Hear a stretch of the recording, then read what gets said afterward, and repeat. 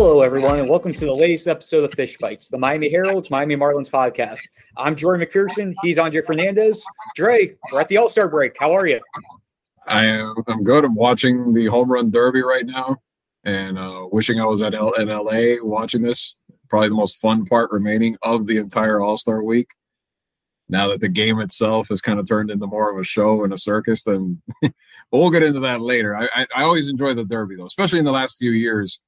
I mean, I was lucky enough to be there and cover the Giancarlo Stanton power display of 61 home runs back in 2016. And since the rules changed in the event, where you can just hit them over that time, or with the clock and the matchups, I think that was, I'll give baseball credit for that move. They did a great job, and now it's more exciting to watch. You know, I got to see the 2019 one in Cleveland, the first of Pete Alonso's home run derby championships. And I'm assuming he's going to get his third one by the time we're done with this, or if not, the end of his reign of consecutive home run derby championships. But I mean, again, I'm also very biased in favor of Pete Alonso getting to cover him for 2 years at the University of Florida before he became a big leaguer. No, I know. I've only said this once or twice, or hell, I've lost track of how many times I mentioned it. But anyway, we'll touch on the All-Star game and the Marlins connections to it in a little bit. But first, Pete Alonso, right now, as you're saying that, Pete Alonso signing autographs before he goes to try and win to try to three-peat. Yep, him going up against Ronald Acuna Jr. first round. But before we get to all of that, the Marlins. Yeah. It's supposed to be a pivotal week for them. Pivotal homestand. 4 games against Pittsburgh. Correct. The Pittsburgh Pirates, 4 against Pittsburgh Pirates, 3 against Philadelphia Phillies, trying to stay in the wild card race. They went a healthy 2-5. I mean, the unhealthy, the downright anemic is what I just said. They're the team that's not hitting homers at a pretty soon to be franchise historic rate because 8 straight games. I mean, the power outage, but the power outage is one thing if they were at least producing runs and, get stringing hits together, that sort of thing. They're not doing any of that. And it's a big and it's a huge problem right now for them, for a team that put itself in a pretty good spot a week ago when you looked at it in terms of, you're feeling good about yourself. You split with the Mets 4. You think to yourself, you probably should have taken 3 out of 4 from the Mets. And not so much in the climb for the division, but where it puts you in the wild card. 3 back, 3.5 back, striking distance, and you're thinking, all right, awesome. Now, let's say they pull within 2. Let's throw a number out 2 maybe, going into the All-Star break. Okay, they're right in it. Instead, you sink to 5.5, where you're not dead completely, but now if it's more the glaring problem where you don't look like you can win, you can string together many wins at all, the way this anemic offense is going. And really, it's not just one guy. Don Mattingly talked about it. I covered the game on Sunday, and he talked about just, they're not creating traffic on the bases. It's not even so much timely hitting. It's just not getting guys on at all. Guys are probably pressing a little bit, trying to do too much out there right now. And you're missing one of your biggest catalysts. You're missing Jazz at the top of that order. I mean, he sets the table, and he creates so much offense by himself that even talking to Miggy Rojas at the end of the game, he didn't name Jazz by name, but he's like, right now, we don't have anyone carrying us, or anyone that sometimes lineups need that guy to kind of be, the spark. And, without naming names, I mean, it kind of all signs point to that guy being, the all-star himself, who the sooner he can get back, the better, because this team, the way it's going right now, I mean, we'll see. They needed a break. And see if the 3 days somehow maybe help a little bit, but they're fading fast if this keeps up. Yeah, when you look at the offensive numbers, we'll just base off of from when Jazz went on the IL on June 29th. 52 runs in 18 games. That's 2.9 runs scored per game. They've been shut out 3 times in that 18-game span. 2 runs or fewer in 9 of those 18 games. No matter how good your pitching is, you're not gonna be able to do anything. And when you look at individual guys since July 1st, I'll go from the bottom up. Jacob Stallings, who we've known his offense has been atrocious all year. He's hitting .091. Garrett Cooper, all-star replacement, is in the designated hitter spot for the National League. 135, 7 for 52 with 21 strikeouts. Jesus Sanchez, 7 for 51 with 12 strikeouts, 137 average. Nick Fortes, who has been the better of the hitting options at the catcher spot and had some good moments at his first month, 6 for 31, 194 average. De La Cruz, 196. Avisail Garcia, 216. They only have 3 guys hitting 250 or above among the regulars. Anderson and Aguilar hitting 250. Joey Wendell hitting 265. You can't expect to be winning games when those are the numbers that you're looking at. And again, you saw the one game they had a chance to salvage in that Philly series when Sandy was on the mound. They lost 1-run game. They only scored 1 run. And they got the bases loaded in the 9th with 1 out and stranded three guys with their last 2 ABs that could have potentially walked it off. And then they just got shut out the final 2 games. It's a rough patch for them at this point. You're forcing Sandy to be perfect at that point. And even though he has spoiled everybody this year the way he's pitching, but you should win when you only give up maybe 1 or 2. You should still have a very good chance of winning. And they're not even giving their pitchers that. I mean, one run in the entire series against the Phillies.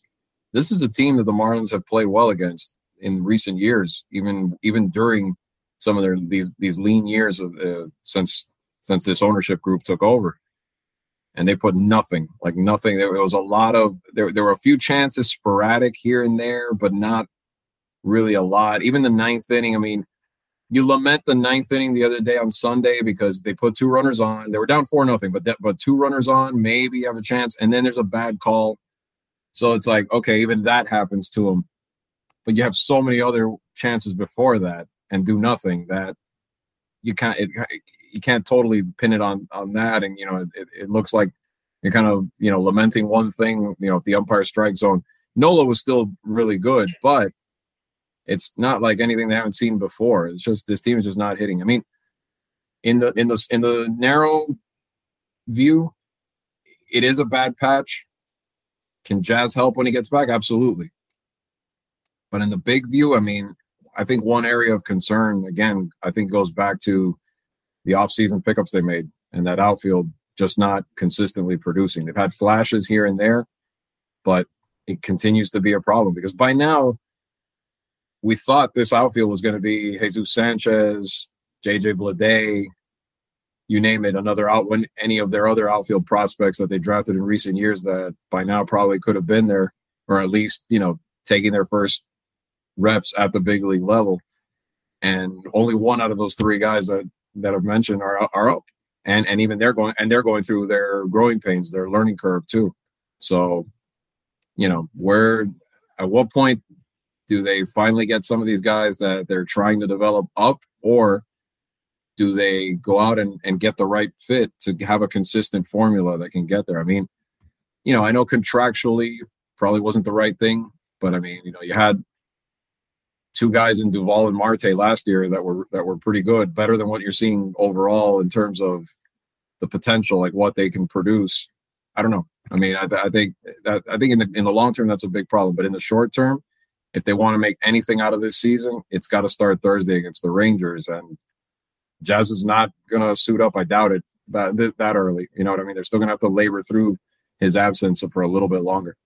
Yeah, for me, the earliest I think Jazz will be back will be Monday when they start their series with the Reds, especially since Jazz is out in LA right now for all the All-Star festivities. And even if he wasn't, there's no minor league games until Friday anyway. He's going to need to go through at least a couple rehab assignment games before he comes back. Yeah, so they're going to have to find a way. Yeah, so definitely not going to be – I would be shocked if he's back in the lineup for that Thursday game against Texas or anything of that weekend series at Pittsburgh Friday through Sunday. Best case scenario is starts a rehab assignment Friday in Pittsburgh, plays through the weekend, and then joins the team Monday in Cincinnati. Misses only the first 4 games back. But even then, you look at what their schedule is. They've got 12 games left until the trade deadline. But 1 game against Texas, 3 with Pittsburgh, 4 with Cincinnati, 3 with the Mets, and then the first game of their next series against the Reds before they have to decide one way or another. Is there enough time to do it? And if there is enough time, how close to perfect is a team that has shown that it isn't perfect? Are they going to have to be in order to keep this path that they think that they can go on? Which, again, as we've been saying, it's a very short amount of time to prove a lot that hasn't been proven this year. They were looking at being they are present tense hoping to be buyers. But what 5.5 now? And then what happens if this slips in the next few days down to 7, 8, 9 back at that point? I mean, you're really going to add on for a pretty much hopeless cause at that point, or a seemingly hopeless cause at that point, as far as this season goes? I mean, they're in that narrow. They've reached the point in the past. By now, you knew what your direction was, but this year is especially tougher because that's going to be in limbo, or seemingly in limbo, until right about maybe a few days before, in terms of what your team at least is going to look like. I mean, whether you make up your mind before that or not, that's on them. But I mean, for the outside world, unless a move happens between now and then, where they're going to be, I know if this slide keeps going, it's going to look like it's not worth it to bring on a piece for this season. For what? If you're that far back and seemingly hopelessly out of it. I mean, even when you look at the standings, I mean, they just blew a big chance against the Phillies. The Cardinals are going to be the Cardinals. I think they're going to stay in the fight.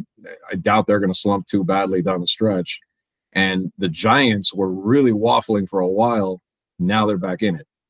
So they really have blown a big window to get back in it. Now, I don't know if there's enough time to make up for it, unless they come out on a tear right away in the second half. And if they don't, we're most likely going to get to see some of those guys you mentioned, some of those prospects like Bleday, et cetera. Already got to see one of those guys on Saturday. Max Meyer finally got called up to make his big league debut. Through 5 1/3 innings. He took his lumps. There were some positives in there. His slider does look the part, but overall, it wasn't the pristine outing like we've seen from some of their other top prospect debuts over the last couple of years, like when we saw Sixto and Edward in 2020 and 2021. Max gave up 5 earned runs over 5 1/3 innings. He was great the first couple times through the order. Then a couple home runs derailed him in the 5th and 6th inning. Then he put a couple runners on before getting taken out in the 6th.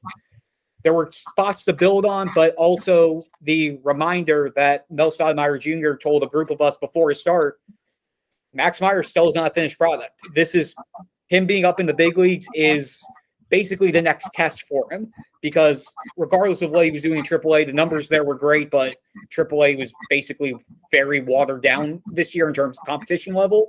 So in order to actually know what they're going to have in Max Meyer, they need to see him up here at the big leagues. And also the Marlins rotation still being somewhat in shambles in terms of the injuries opened up the opportunity for them to at least see what they have in him. And again, there were some rough spots. He got hit hard once the Phillies gotten to see him and got through the second and third time. The big thing is to see if he's able to keep that level head, the calm composure while he's on the mound, and if he's able to make the adjustments against hitters that are of more quality than he's seen over his 2 years in the minors. You saw some good stuff. The 7 strikeouts, I think it was, only walked 1, but he still needs to figure out how to figure out his pitches and also his changeup. That third pitch needs to figure out if that's going to be a good enough pitch to give him 3, which he'll need if he's going to be a starter, because just having the fastball slider combo isn't going to slide in the big leagues as a starter. Yeah, and he didn't throw too many of those. Only threw like 12 of them the other day in the start. Out of all doing the quick math here in my head, the 79 pitches he threw in the game. If my math is right. Yeah. So he didn't really get a chance to really establish it. Got tagged pretty good on that pitch as well. Didn't give up a ton of like extremely hard contact, but they did barrel him up a few times, like you said. But again, of course he's not a finished product. It's one major league start. You can't take, several guys. It's going to take a while for any of these guys. And you're never really a finished product. That's kind of, that's kind of cliche anyway, but not even close when you're at that point. The interesting thing is going to be, how long does he stay up?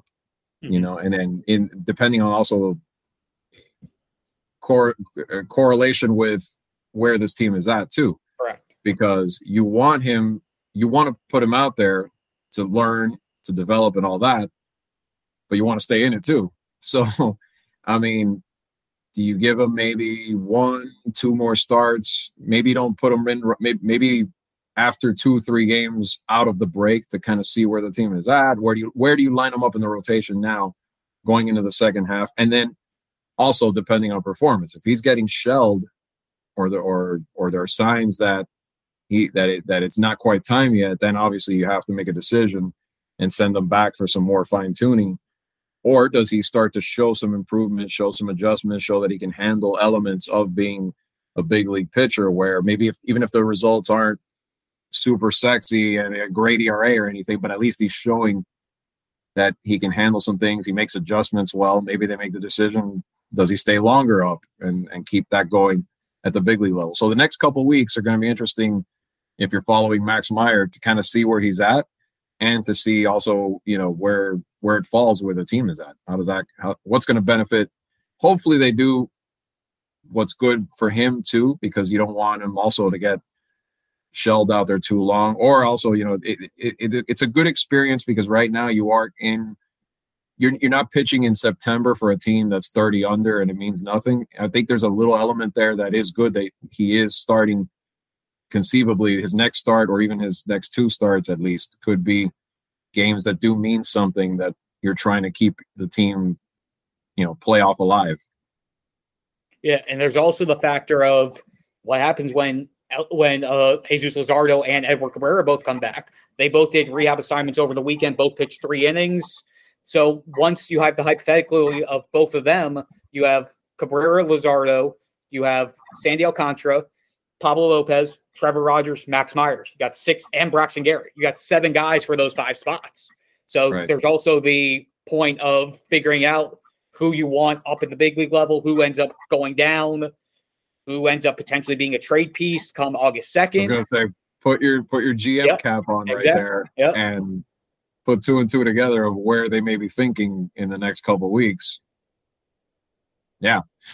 I mean, I think that's definitely a consideration. I mean, a couple of those guys could conceivably be in play, and some of that will probably be nudged by how the next 5 or 6 games go. Yep. When you need mealtime inspiration, it's worth shopping Kroger, where you'll find over 30,000 mouth-watering choices that excite your inner foodie. And no matter what tasty choice you make, you'll enjoy our everyday low prices, plus extra ways to save, like digital coupons worth over $600 each week. You can also save up to $1 off per gallon at the pump with fuel points. More savings and more inspiring flavors make shopping Kroger worth it every time. Kroger, fresh for everyone. Fuel restrictions apply. Hey, it's Kaylee Cuoco for Priceline. Ready to go to your happy place for a happy price? Well, why didn't you say so? Just download the Priceline app right now and save up to 60% on hotels. So whether it's Cousin Kevin's Kazoo Concert in Kansas City, go Kevin, or Becky's Bachelorette Bash in Bermuda, you never have to miss a trip ever again. So download the Priceline app today. Your savings are waiting. Go to your happy place for a happy price. Go to your happy price, Priceline. Yep, and we will get to those games once everything gets back on Thursday. Now let's shift to what's going on in the present. First off, All-Star game on Tuesday, and with the quick home run derby update, Pete Alonso knocked out Ronald Acuna Jr. in round 1, 20 home runs to 19. So just had to throw that in there.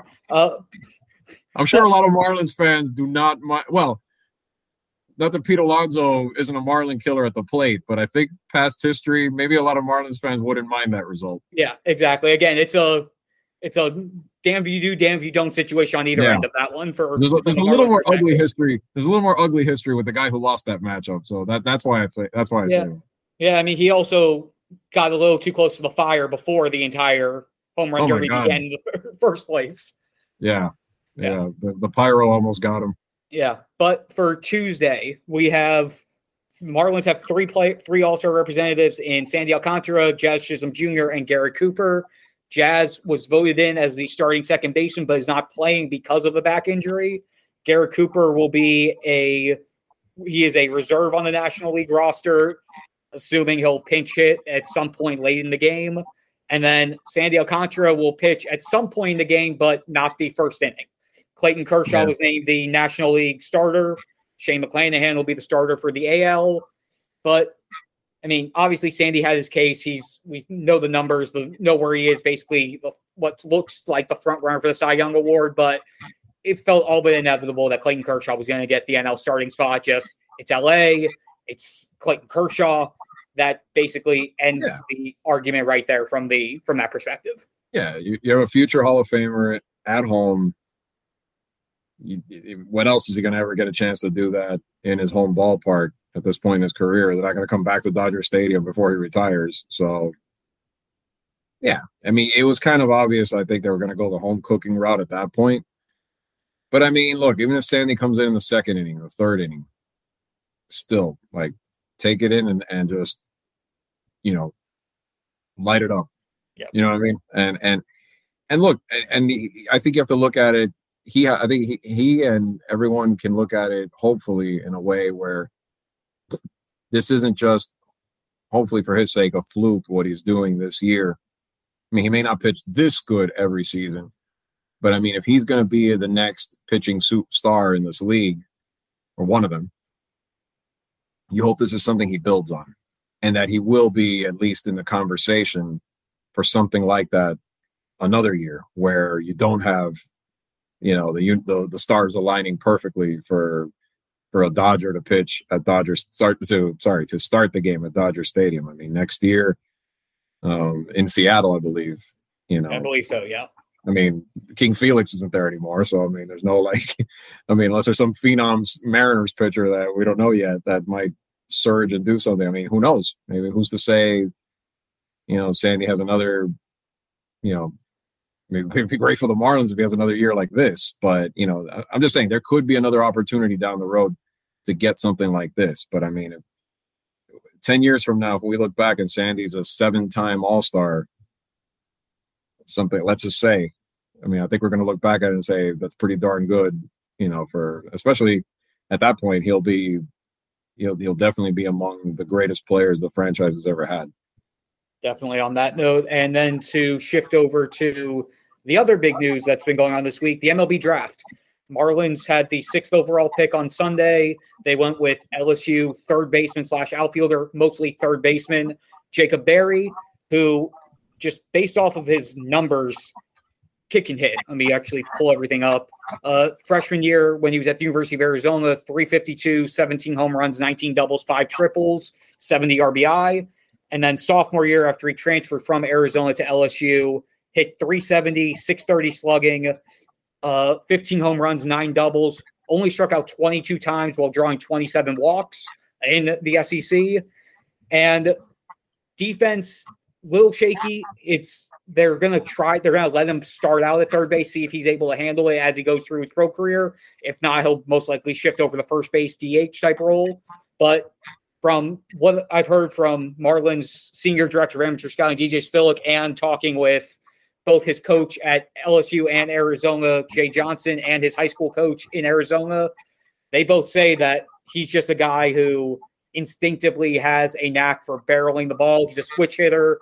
He's able to hit basically evenly from both sides, even though he's a more natural right-handed hitter.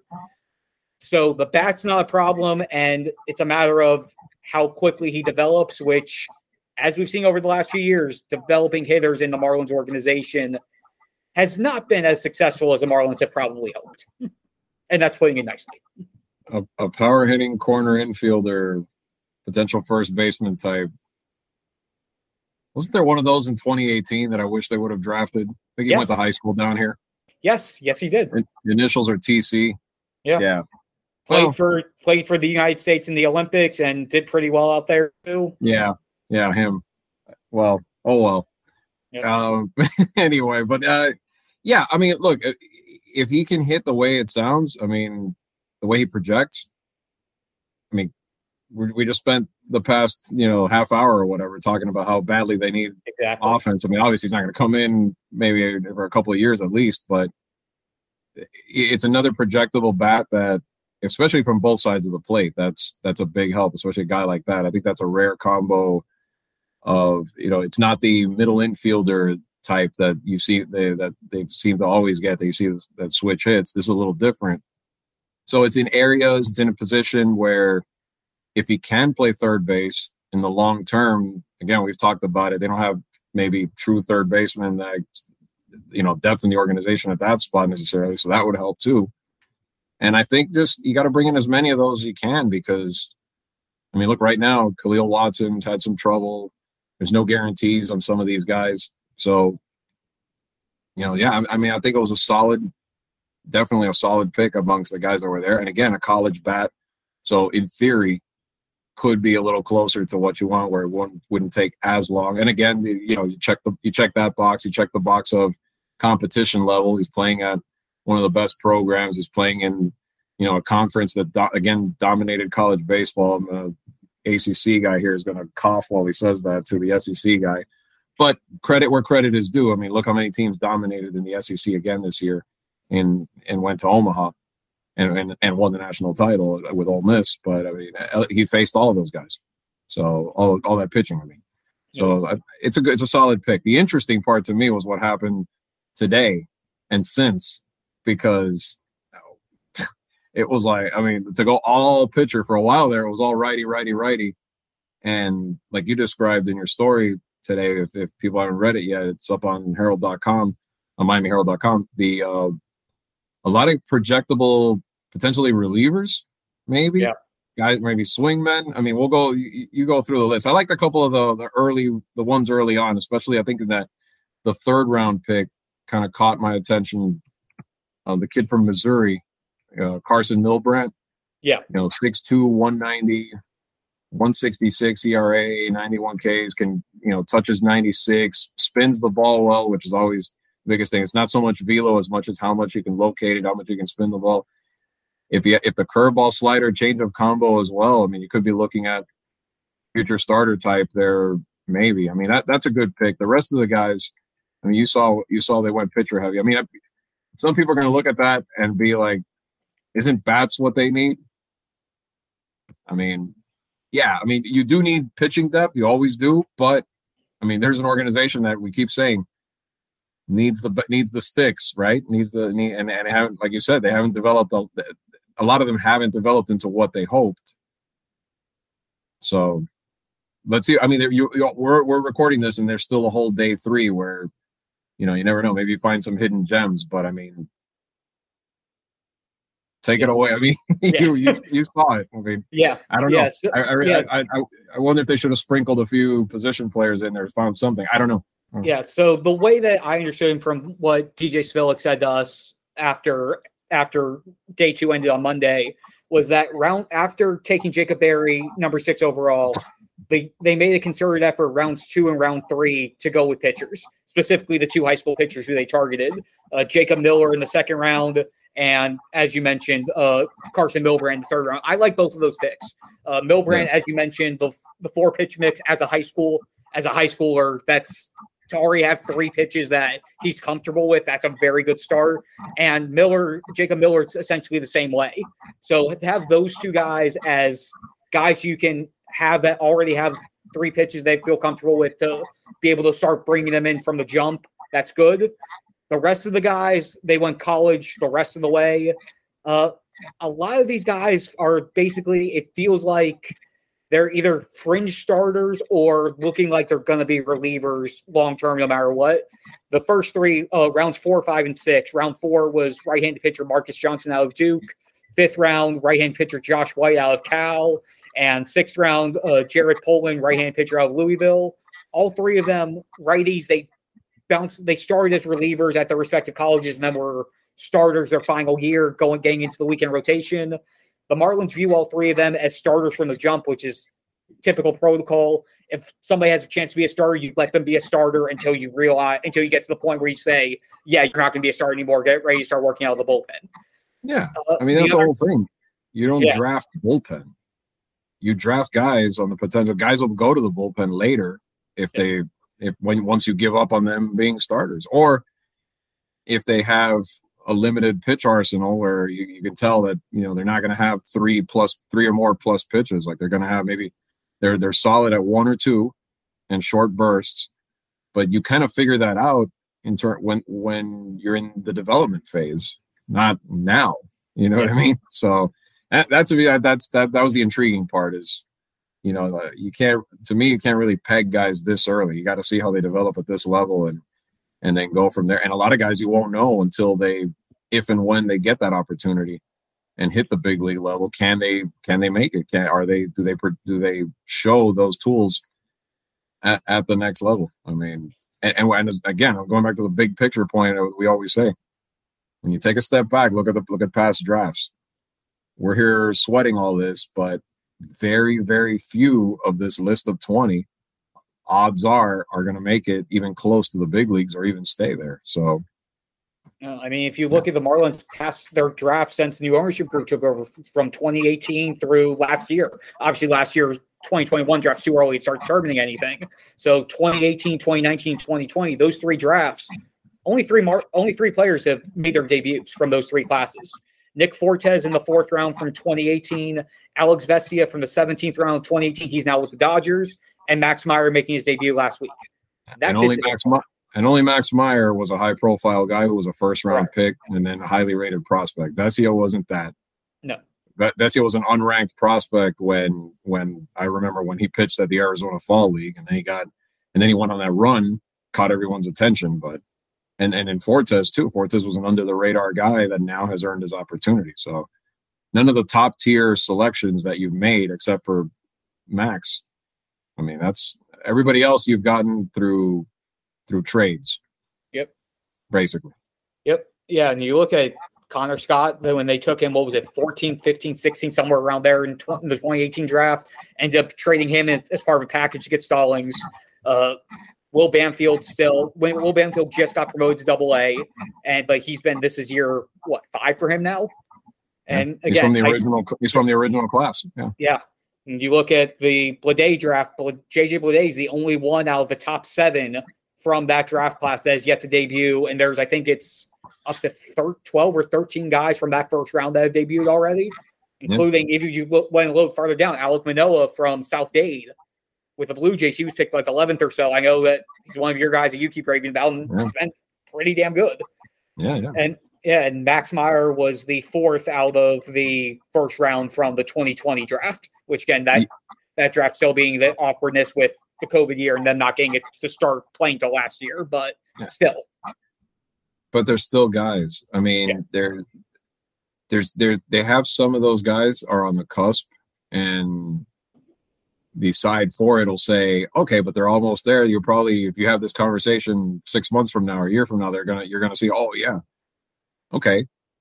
But look at all the guys that have made it already from other clubs that could have been picked. Not even the ones that they couldn't have had, but the ones that got picked after and have already made it. That's the damning part if you look at the last 5 years. So I mean, we'll see. We'll see how it turns. I mean, maybe.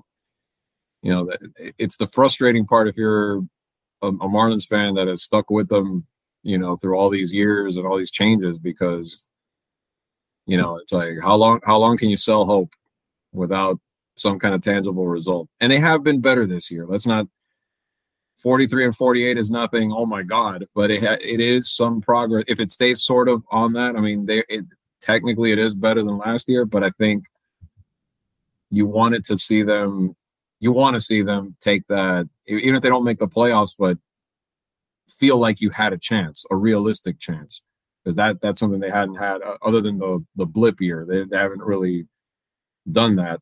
So not regress into a 70-win team, and 43 and 48 right now. I mean, if they don't come out playing a lot better,